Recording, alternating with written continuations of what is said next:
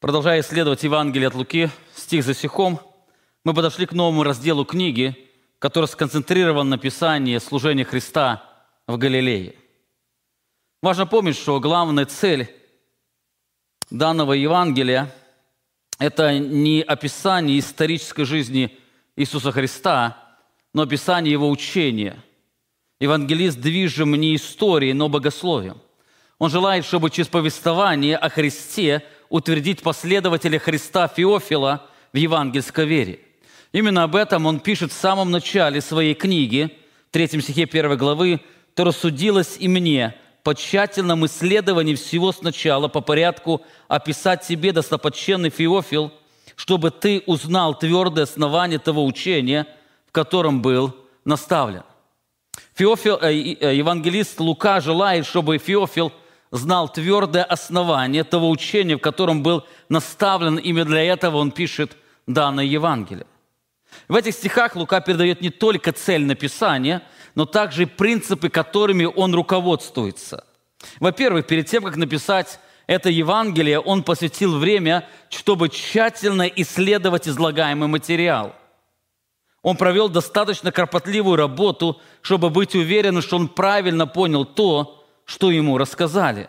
Он пишет, что по тщательном исследовании всего сначала. Во-вторых, Лука отмечает, что он не просто описывает фрагменты жизни Христа, но он как-то их упорядочивает. Он пишет по порядку, то есть он собранный материал определенным образом упорядочивает, чтобы ясно передать истину. Эта упорядоченность ясно видна в его плане, или в плане этой книги, где Лука стремится сохранить определенную хронологию. Важно также отметить, хотя главные разделы книги находятся в хронологической последовательности внутри разделов, Лука ради того, чтобы яснее передать смысл, иногда изменяет порядок событий. И мы это с вами увидели, когда исследовали искушение Христа. Так сегодня мы подошли к новому разделу данной книги, который описывает служение Христа в Галилее. Перед вами есть план, который описывает план этой книги. Мы с вами уже обратили внимание на первую часть, которая описывает подготовку Христа к служению. Она началась с описания явления ангела Захарии, когда Бог предсказывает пришествие Мессии. Эта часть закончилась искушением Христа в пустыне, где Бог Отец подтвердил, что Он есть Мессия или Сын, который без всякого недостатка. Так после этого, когда Христос выходит на служение, Лука посвящает еще один раздел, где он описывает его служение в Галилее, и после этого большую часть он посвящает описанию пути, как Христос из Галилеи идет в Иерусалим на страдания. Так этот второй раздел служения Христа в Галилее начинается с общего описания служения Христа. В 14 стихе он пишет: «И возвратился Иисус в силе Духа в Галилею, и разнеслась молва о Нем по всей окрестной стране. Он учил в синагогах их, и от всех был прославляем». С одной стороны, эти слова описывают последствия победы Христа в искушении, о чем мы подробно говорили в прошлое воскресенье. С другой стороны, они в общих чертах описывают служение Христа в Галилее. Здесь Лука пропускает определенный период времени служения Христа в Иудее. Он пропускает свидетельство Иоанна Крестителя о Нем, который сказал: «Вот Агнец Божий». Он пропускает события первого очищения храма, знакомство с первыми учениками, первое чудо в Кане Галилейской и другие события. Как я уже говорил, его главная цель – это не писание всей истории, но передать основание того учения, которым последовал Феофил. Именно поэтому для этого он особые моменты или особую концентрацию делает на определенном моменте служения Христа, именно это служение в Галилее. Может, это было связано с тем, что Лука пишет это Евангелие язычнику, для которого жители Галилеи были ближе всего, потому что они были связаны с его предками или с его народом, с язычниками.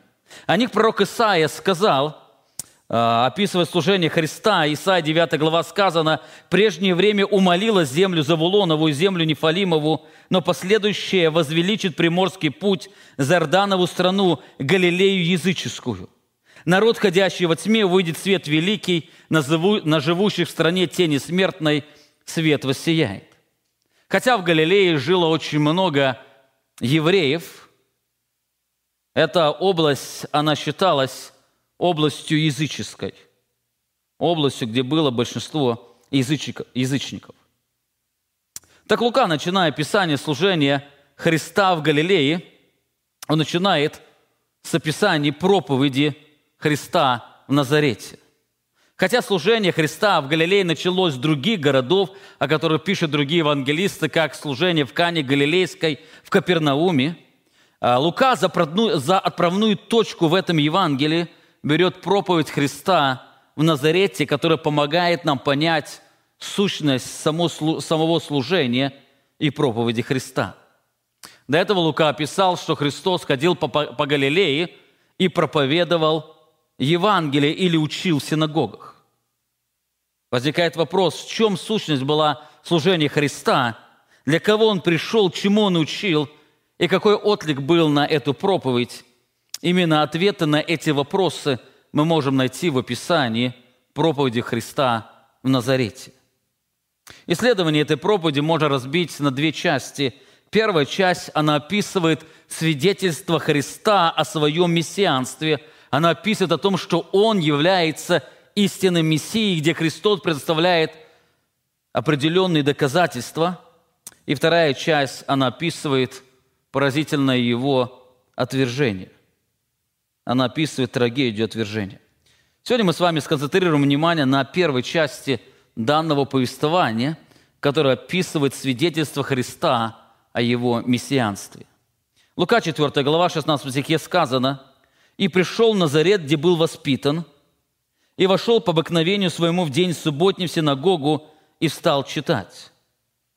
Ему подали книгу пророка Исаии, и он, раскрыв книгу, нашел место, где было написано: «Дух Господень на мне, ибо Он помазал меня благовествовать нищим и послал меня исцелять сокрушенных сердцем, проповедовать пленным освобождение, слепым прозрение, отпустить измученных на свободу, проповедовать лето Господне благоприятное». И закрыл книгу, отдал служителю, сел, и глаза всех в синагоге были устремлены на него. И он начал говорить им: «Ныне исполнилось Писание сие, слышанное вами».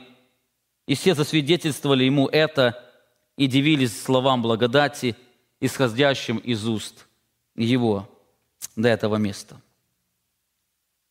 Так вначале Лука кратко описывает атмосферу, в которой Христос засвидетельствовал, что Он Мессия. Лука начинает это повествование с важного вступления, где раскрывает эту атмосферу. Написано: «И пришел в Назарет, где был воспитан, и вошел по обыкновению своему в день субботний в синагогу и стал читать». Здесь Лука описывает несколько важных факторов данного дня. Во-первых, Лука отмечает, что это произошло, когда Христос пришел в Назарет, и он указывает, что это был тот город, в котором он был воспитан. Скорее всего, в этом городе было много людей, которые были знакомы ему. Со многими из них он провел свое детство, там были его братья и сестры, там была его семья. К этому времени уже прошло достаточно долгое время служения Христа. Это не первый город, где начинается его служение. До этого он уже совершал служение в других городах. В Назарете уже были наслышаны о его чуде, которое он совершил в Капернауме. Может, они также слышали о чуде, которое было совершено в Кане Галилейской. Но здесь Лука описывает один определенный момент, когда Христос вернулся в свой город. Он вернулся в свой город Назарет. Во-вторых, Лука описывает, что это произошло в субботу, когда Христос по обыкновению своему вошел в синагогу. Выражение «по обыкновению своему» указывает, что Иисус, как благочестивый еврей, постоянно посещал синагогу. Хотя это не было повелено законом, Христос посещал синагогу, как было принято в то время. Все люди, которые чтили Бога, они шли в синагогу, чтобы там наполняться Божьим Словом. Кстати, синагога стала главным центром служения Христа, а после апостолов написано, что апостолы первое время они приходили в город и шли в синагогу, потому что там звучала проповедь Божьего Слова. О Христе Лука до этого описывал его общее служение, указывая, что центром его служения стали синагоги того времени. В 14 стихе он писал: «И возвратился Иисус в силе Духа в Галилею, и разнеслась молва о нем по всей окрестной стране. Он учил в синагогах их». Он учил их в синагогах. Это было особое время, когда люди приходили, они были готовы, чтобы соприкоснуться с Божьим Словом. Они приходили туда для того, чтобы исследовать пророков и закон, для того, чтобы жить этим Словом. Так Лука отмечает, что Христос в субботу по мгновению вошел в синагогу, которая находилась в его родном городе. Скорее всего, он часто посещал ее, когда рос в этом городе. В-третьих, Лука отмечает, что, войдя в синагогу, он встал, чтобы читать. Он встал, чтобы читать. Обычно во время службы в синагогах сначала читался закон, потом пророки, после чего было наставление на основании прочитанного отрывка. Обычно чтеца назначал начальник или старейшина синагоги. Мы не знаем, что произошло в этот день. То ли Христа попросили прочитать, потому что были наслышаны о нем как о чудесном проповеднике, который нес весь Евангелие, или ясно излагал Божий закон. То ли Христос, имея власть, сам стал в этой синагоге для того, чтобы читать. Главное, что это время стало особым временем наставления Христа. Он пришел туда, чтобы передать им Божье учение. Итак, Лука описывает вначале атмосферу происходящего, или атмосферу, в которой Христос засвидетельствовал о своем мессианстве. Это произошло в Назарете, когда Христос по обыкновению в субботу вошел в синагогу. После этого Лука указывает на основание свидетельства Иисуса о его мессианстве. Он раскрывает то основание, или на основании чего Христос убеждает или пытается убедить этих людей, что Божье Слово исполнилось, Он является посланным Богом Мессией. Лука в следующем стихе пишет: «Ему, то есть Христу, подали книгу пророка Исаии, и он, раскрыв книгу, нашел место, где было написано». Мы видим, когда Христос стал для чтения, ему подали книгу, точнее, это был свиток того времени. Ему подали свиток пророка Исаии. Так Христос не просто открыл первое попавшееся место, но находит специальное место, которое должно стать основанием его проповеди. Из этого видно, что Христос хорошо знал Священное Писание, Он хорошо знал, где это написано, и Он мог найти это место. Он целенаправленно обращается к этому месту, которое должно стать основанием его свидетельства. Как мы увидим дальше, целью проповеди Иисуса было засвидетельствовать, что Он есть Мессия. Это не случайно. Христос не случайно пользуется Писанием. Христос знал, что люди того времени или люди, находящиеся в этой синагоге, они хотят удостовериться о Его мессианстве именно через чудеса. Именно об этом Христос дальше скажет им, 23 стих. «Конечно, вы скажете мне прикословие или пословицу: врач, исцели самого себя, сделай и здесь, в твоем Отечестве, то, что мы слышали, было в Капернауме». Они хотят, чтобы Христос засвидетельствовал о себе через чудеса, которые Он где-то совершал. И они слышали об этих чудесах, весть о Нем распространялась по своей Галилее, и они хотели сами удостовериться в этом. Так Христос знал, чего ожидают от Него жители этого города. Но, несмотря на это, Христос желал, чтобы их вера коренилась на вере в Священное Писание. Дело в том, что вера только от слышания, а слышание от Божьего Слова. Другого пути нет. Те, кто поверил во Христа на основании чудес, они со временем усомнились или отвергли его. Истинная вера, она исходит из Божьего Слова. Именно поэтому, когда Христос приходит в этот город, о котором Он дальше скажет, что Он удивлялся неверию их, Он приходит в этот город, и Он желает, чтобы их вера, она вышла из Священного Писания. Он желает, чтобы они имели истинную веру. Именно поэтому Он использует Писание. Вы помните, подобно произошло с двумя учениками, которые шли в Эмаус, которые видели многие чудеса Иисуса Христа, и на основании этого они были уверены, что Он Мессия. Но когда Он умер, они сами говорили о Нем. Лука описывает этот момент, 24 глава, 19 стих, и сказал им: «О чем?»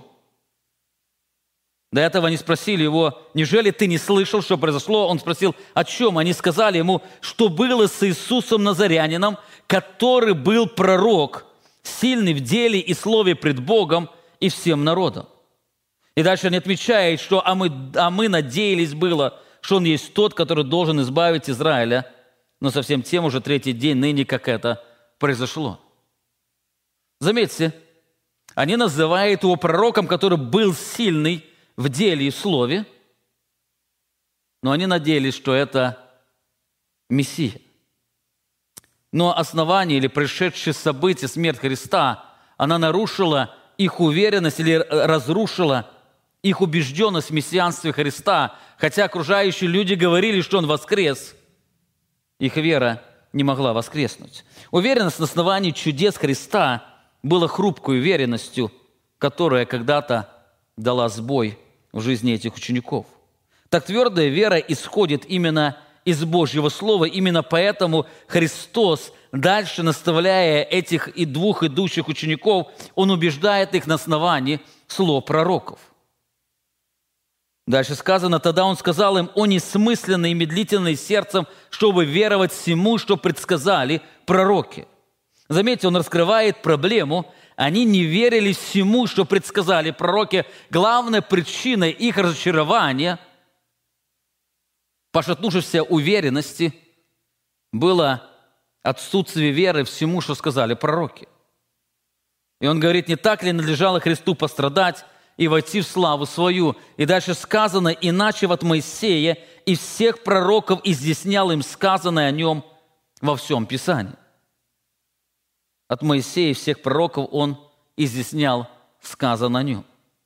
Заметьте, Христос не сразу показал себя как воскресшего.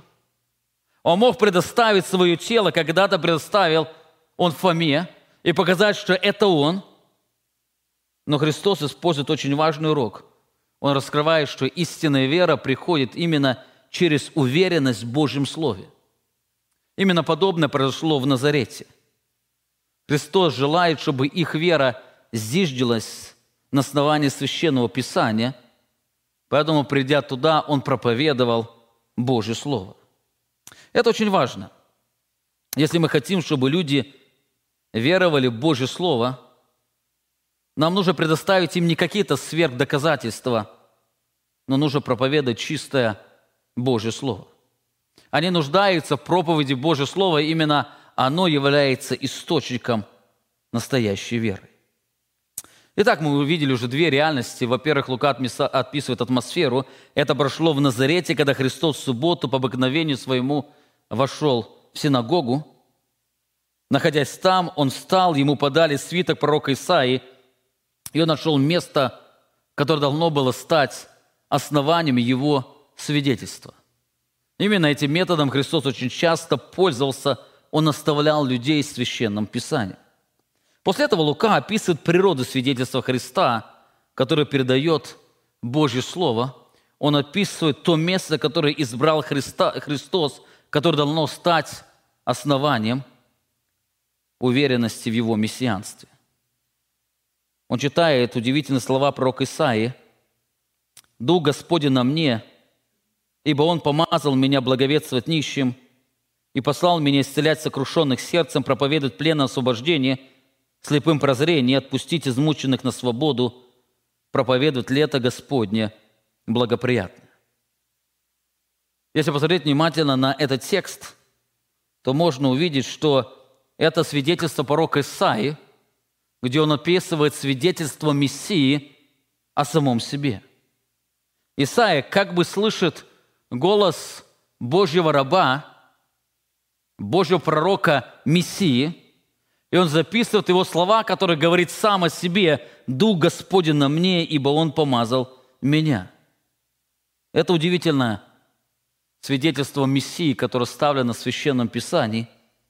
Именно эти слова избирает Христос, который когда-то Он оставил через пророка Исаии, и здесь Он читает в этом храме или в этой синагоге. Во-первых, в этом свидетельстве Мессия говорит о своем помазании. Заметьте, здесь не сам Бог, здесь сам Мессия говорит о самом себе, раскрывая свое помазание. Вначале говорит, что «Дух Господень на мне, ибо ли потому, что Он помазал меня благовествовать нищим». Выражение «Он помазал меня» говорит о том, что Мессия не сам принял на себя служение, также не люди поставили Его, но это сделал Дух Святой. Если царей помазывали пророки или священники, то Христос был помазан Духом Святым. Он лучший пророк, Он лучший священник, Он лучший царь. Именно поэтому помазание совершил сам Дух Святой. Так свидетельством этого помазания является присутствие Духа Господня, которое отражалось в Его делах. Таким образом, служение Христа началось с помазания Духа Святого. Это Дух Святой помазал Его на это служение, поэтому Он постоянно пребывал с Ним. Более того, Христос был помазан не только Духом Святым, но Он был помазан на определенные служения. Здесь сказано: «Он помазал меня благовествовать», то есть распространять благую весть, распространять весть Евангелия. Именно это главная цель Его служения. Он пришел не для чудес, Он пришел для проповеди Евангелия. Именно поэтому Он ходил из города в город, проповедуя Евангелие Царства Божьего. Когда Его хотели оставить в своем городе, Он говорил, что Он должен и другим городам благовествовать Евангелие Царства. Именно на это Он пришел. Цель Христа – это проповедовать. Главная роль Божьего пророка, Мессии, Божьего помазанника – это было нести весть Евангелия. Он пришел не для того, чтобы совершать чудеса. Он пришел для более величественного, для более ценного. Это проповедь Евангелия. Кстати, когда сегодня Бог дает нам привилегию проповедовать Евангелие, Он дает нам самое ценное служение, которое Дух Святой даровал Иисусу Христу. Это проповедовать Евангелие. Более того, здесь Христос говорит не только о своей миссии, но также раскрывает, что Его миссия имеет определенные ограничения. Дух Святой помазал Его благовествовать не всем, но нищим. Важно заметить, что здесь Христос говорит не о социальном положении, но о состоянии духа. Дело в том, что Он проповедовал как бедным, так и богатым. Вы помните, когда-то Он зашел в дом Закхея для того, чтобы передать ему весть Евангелия. Но здесь Христос раскрывает, что главная Его весть, она предназначена была для тех, кто сознавал нищету своего духа. Христос во время служения говорил, что Он пришел призвать не праведников, но грешников покаяния. В другом месте Он говорил: «Блаженны нищие духом, ибо их есть Царствие Божие». Он пришел благовествовать нищим. Апостол Павел писал в первом послании к Коринфянам, 1 главе, говоря: «Посмотрите, братья, кто вы, призваны. Немного из вас мудрых по плоти, немного сильных, немного благородных. Но Бог избрал немудрый мира, чтобы посрамить мудрых, и немощный мир избрал Бог, чтобы посрамить сильные, незнатные мира и уничиженные, и ничего не значащее избрал Бог, чтобы празднить значащее, для того, чтобы никакая плоть не хвалилась пред Богом». Именно, кстати, по этой причине, когда Христос видел отклик сердец людей, которые были нищи духом, Он радовался. Лука передает в одном месте, в 11 главе, раскрывая о том, что Христос возрадовался духом и молился Отцу, говоря: «Славлю Тебе, Отче, что Ты сокрыл это от мудрых, открыл это младенцам». Младенцам, которые осознавали свою нищету, которые понимали свою нужду в Божьей благодати. Таким образом, мы видим, что Евангелие достигает только тех сердец, которые были сокрушены силой Божьей благодати, то есть сердец, признающих свою нищету. Именно поэтому Христос большую часть проповедовал в Галилее, где сердца людей больше осознавали свою нищету, чем религиозные жители Иудеи. Читая Евангелие, мы видим, что большую часть своего служения Христос совершал в Галилее, где люди больше осознавали свою нищету, а они жили в Галилее языческой. Итак, во-первых, Христос говорит о своем помазании. Он раскрывает, что Дух Святой помазал его благовествовать нищим.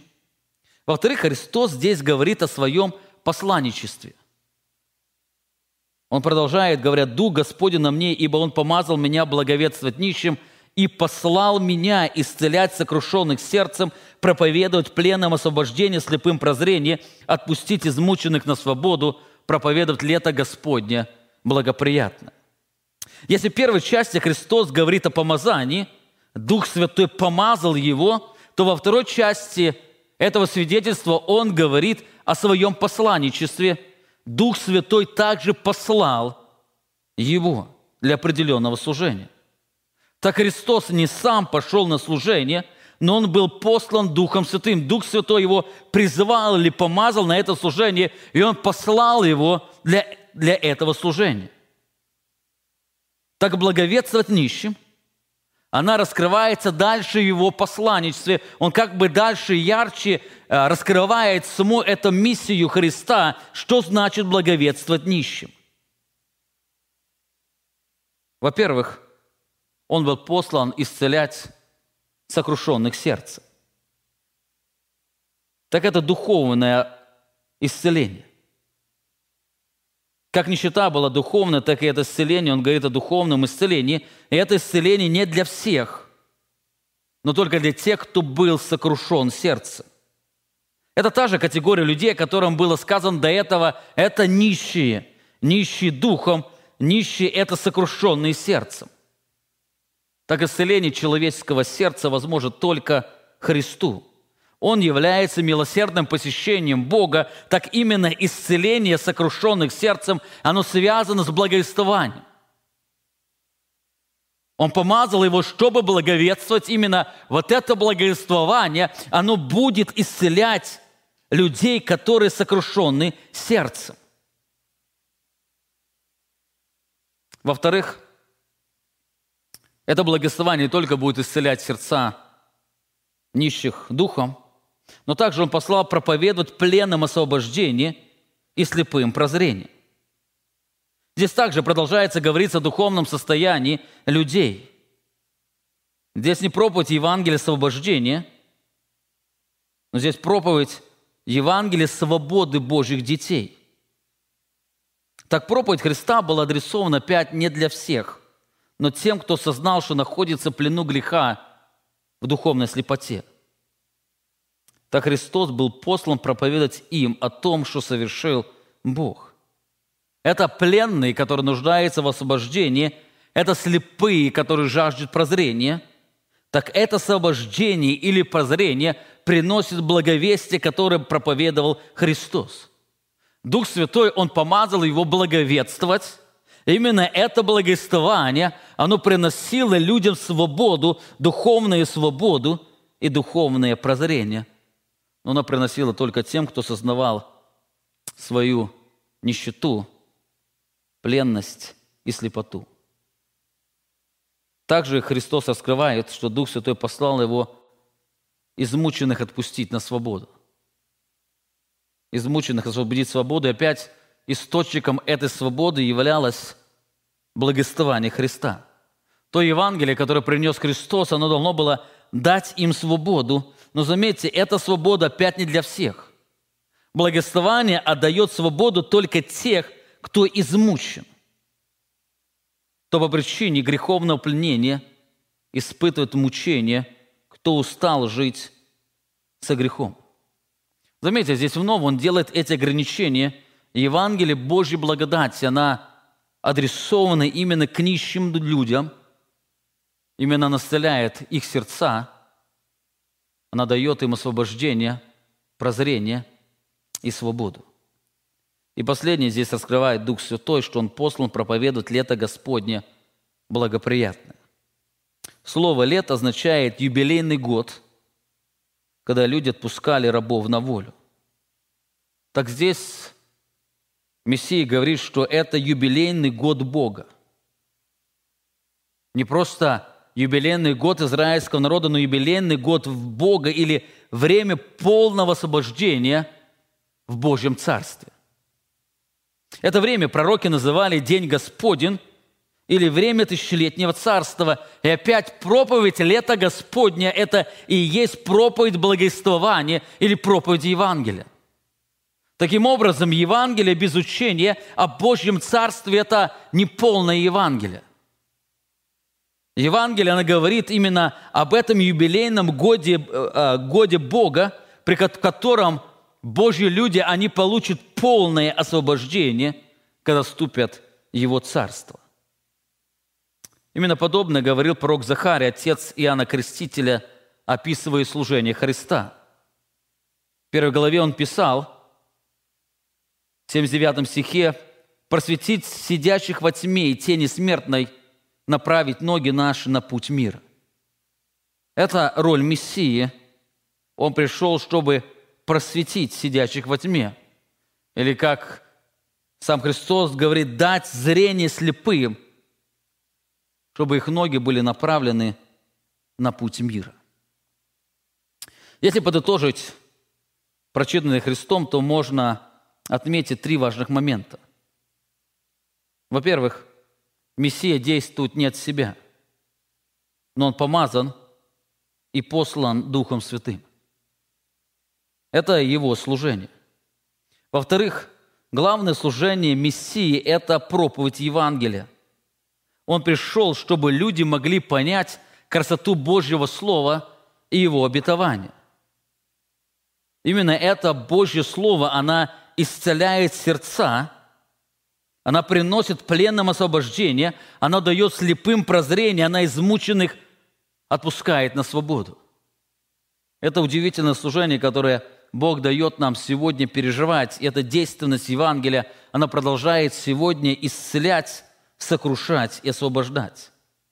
И последнее, что мы видели здесь, Христос послан был не для всех, но для тех, кто в нищете духа осознавал духовное рабство, слепоту сердца и ужас греха.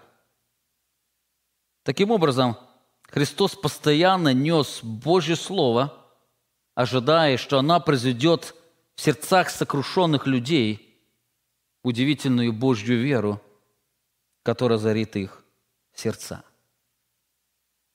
Это удивительная весть Евангелия, это удивительная сила Евангелия, которую принес Христос. Именно в этом была природа свидетельства Христа.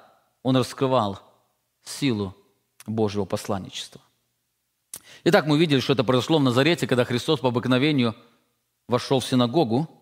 Находясь там, он встал, ему подали книгу пророка Исаии, и он нашел место, которое должно было стать основанием его свидетельства.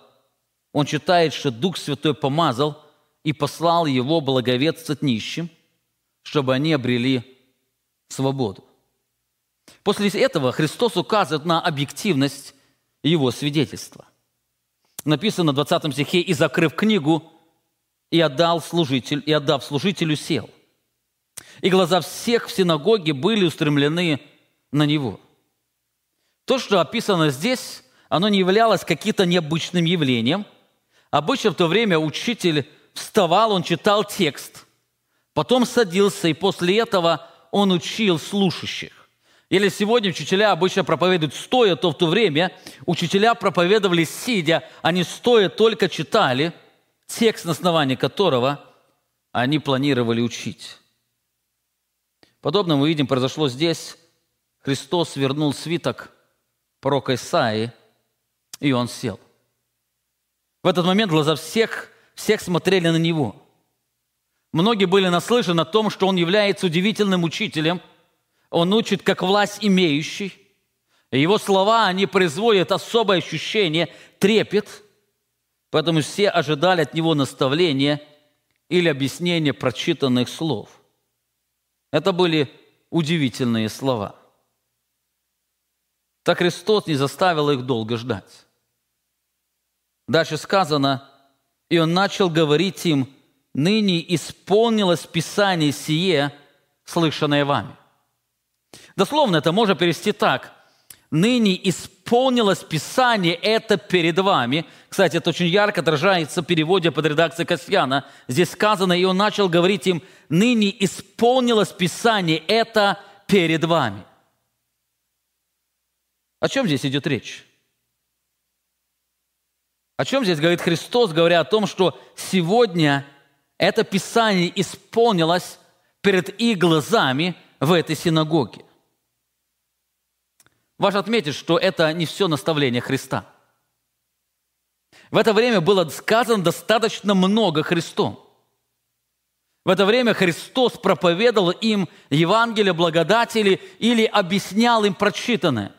Скорее всего, Он говорил о действии Божьего Евангелия, о действии Божьей благодати, которая сокрушает сердца, которая дает освобождение, которая дает прозрение, измученных освобождает на свободу.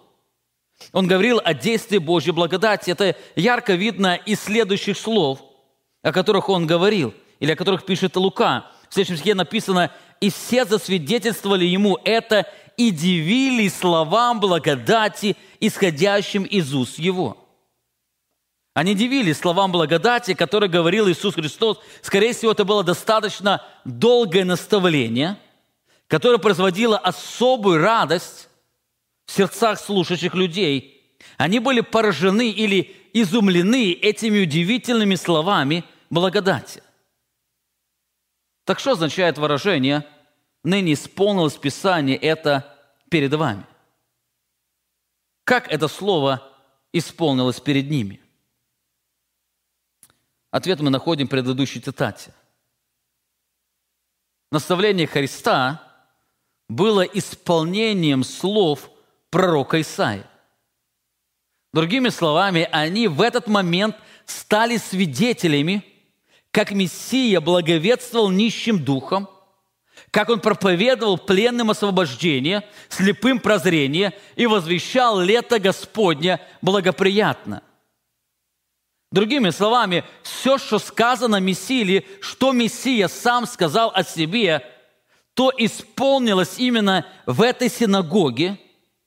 Люди стали свидетелями исполнения этого Божьего Слова, потому что именно в синагоге они услышали благовествование Иисуса Христа, которое Он благовествовал нищим. Его слова относились к тем, кто был сокрушен сердцем, и Он проповедовал им освобождение. Он говорил о прозрении и возвещал им лето Господне благоприятное. Ибо все это, они называют это слова благодати, которые исходили из уст Его. Они как никогда слышали о Божьем действии. Если до этого фарисеи проповедовали закон, самоправедность, которую люди должны были достигнуть, то Христос здесь говорил совершенно о другом. Он говорил о действии Божьем в сердцах людей, когда Он дает спасение или исцеляет сердца. Так в это время они увидели удивительного учителя. Они видели удивительного Божьего пророка, который нес весть Евангелия. Он учил, как власть имеющий, и он благовествовал о свободе, о Божьем благоприятном времени. Так люди стали свидетелями этому. Именно поэтому Христос и сказал эти слова: «Ныне исполнилось Писание, это перед вами». Это было достаточно объективное откровение, что Он есть Мессия. И Христос дал достаточно непрерываемое доказательство из Писания, что Он есть Мессия. Поэтому, как пишут другие евангелисты, Он удивлялся неверию их.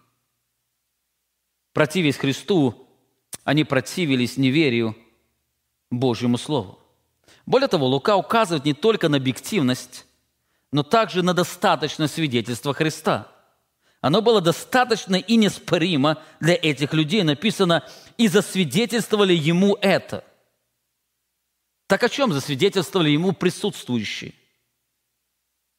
До этого Христос сказал: «Ныне или сегодня исполнили слова Писания перед вами». И эти люди засвидетельствовали или подтвердили: да, это действительно так. Они подтвердили истинность утверждения Христа. Они согласились, что они сегодня соприкоснулись с удивительным благовествованием, которое исходило от Духа Святого. Они соприкоснулись с удивительным благовествованием, которое Христос адресовал нищим.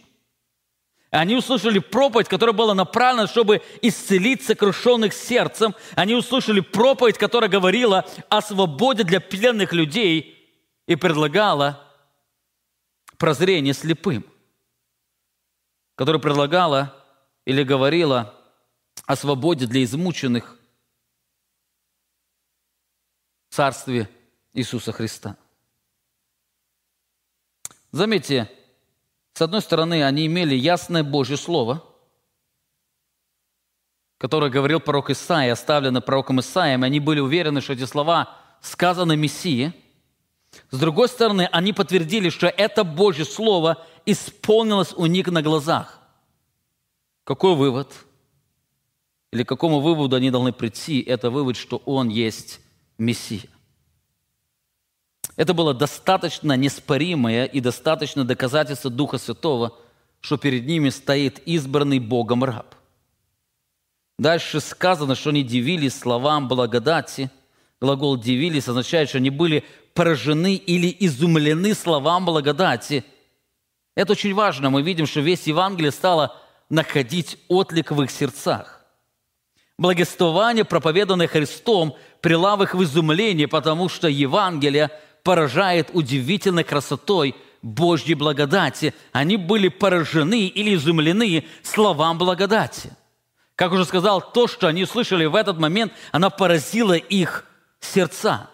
Они никогда не слышали такой вести, которая была пропитана этой глубиной Божьего действия, Божьей милости и Его сострадания. Но то, что произошло дальше, поражает своей трагичностью. Они были похожи на тех, которых Христос сказал в притче о сеятеле. Опавшие на камень – это те, которые, когда слышат слово, с радостью принимают, но которые, не имея корня и временем веруют, но во время искушения отпадают.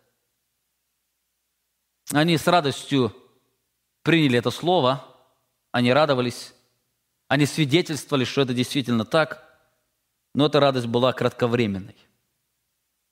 Через несколько минут они в гневе обрушатся на Него, и Христос им скажет, что их противление, оно придет того, что они также пропустят удивительное время Божьего посещения. Но об этом мы с вами поговорим в следующее воскресенье. Итак, мы видим, что это было достаточно неоспоримое свидетельство для этих людей, и они поняли, что Христос хочет им сказать. Они поняли на основании Писания, что Христос претендует на свое мессианство. На свое мессианство. Итак, мы видим, что перед нами раскрывается новый раздел книги, описывающий служение Христа в Галилее. Так Лука начинает его с проповеди Христа в Назарете. Эта проповедь задает тон всему служению Христа и дает ответы на многие важные вопросы. В этой проповеди Христос раскрывает суть своего служения. Так в этом повествовании Лука дает неоспоримое свидетельство Христа о самом себе, что Он является Мессией. Но это свидетельство мог принять только тот, кто поверил Божьему Слову. Несмотря на то, что эти люди имели это Божье Слово, они имели достаточно неоспоримое свидетельство, они стали противиться Ему, но об этом мы с вами коснемся в следующее воскресенье. Сегодня я хотел бы еще раз напомнить несколько важных уроков, которые нам раскрывает свидетельство Христа о Его мессианстве.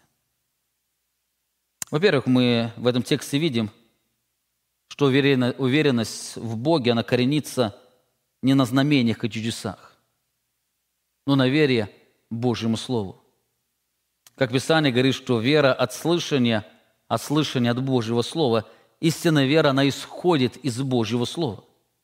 Никакие знамения, никакие чудеса, они не могут утвердить нас в вере, если этому не утверждает нас Божье Слово. Люди, которые не верили Божьему Слову, они противились Божьему действию, как мы видим, жители этого города. Во-вторых, мы в этом тексте увидим самое ценное благовествование, которое принес Христос. Это понимание Евангелия, которое раскрывает учение об удивительной Божьей благодати. Именно через Евангелие Бог исцеляет сокрушенных сердцем. Именно через Евангелие Бог дает пленным освобождением. Именно через проповедь Евангелия Бог дает слепым прозрение, а измученных отпускает на свободу, ибо Евангелие проповедует удивительное время Божьего посещения. Евангелие дает нам способность видеть лживость этого мира. Именно когда мы пренебрегаем Евангелие, мы пренебрегаем самым ценным. Именно поэтому апостол Павел, когда шел, он проповедовал только Евангелие. И он понимал, что без Евангелия нет жизни, но Евангелие совершает удивительные чудеса.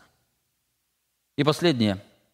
Мы видим, что благовествование Христа или Евангелие, оно не для всех, но для тех, кто в нищете духа осознал духовное рабство, слепоту сердца и ужас греха. Пока человек не придет к этому осознанию, пока человек не признает, что он грешник, который нуждается в милосердном посещении Бога, для него весь Евангелие, может, и будет чудесной вестью, которая приносит ему радость, но не произведет в сердце перемен, потому что перемена начинается с сокрушения сердца, о чем Бог говорил через пророка Исаию: «А вот на кого я презрю, на смиренных и сокрушенных сердцем и на трепещущих пред Словом Моим». Это истинный путь к свободе, именно это действие Евангелия. Аминь. Помолимся. Дорогой, славный, непостижимый, великий Бог, Ты сегодня даровал нам соприкоснуться с удивительной вестью Твоего Сына. Ты сегодня даровал нам увидеть красоту Слова, которое проповедовал Твой Сын, Иисус Христос. Его слова, они раскрывают удивительный Его статус, Он Мессия. Они раскрывают цель Его пришествия для того, чтобы благовествовать, и раскрывают действие этого благовествования. Это свобода, это настоящая жизнь, это наслаждение в Твоем Царстве. Отец Небесный, мы желаем, чтобы Твое Слово, оно сокрушало наши сердца. Именно в сокрушении сердец мы можем больше переживать красоту Твоей благодати. Мы желаем, чтобы Твое Слово, оно наполняло нас радостью, Твое Слово, оно освобождало нас. Пусть Твое Евангелие будет ценностью, которую мы могли нести в своих сердцах. Пусть Евангелие будет сокровищем, которого мы берегли, распространяли и охраняли. И пусть Твоя благодать, она ведет, направляет нас и очаровывает наши сердца, наш вечный Царь и Бог. Аминь.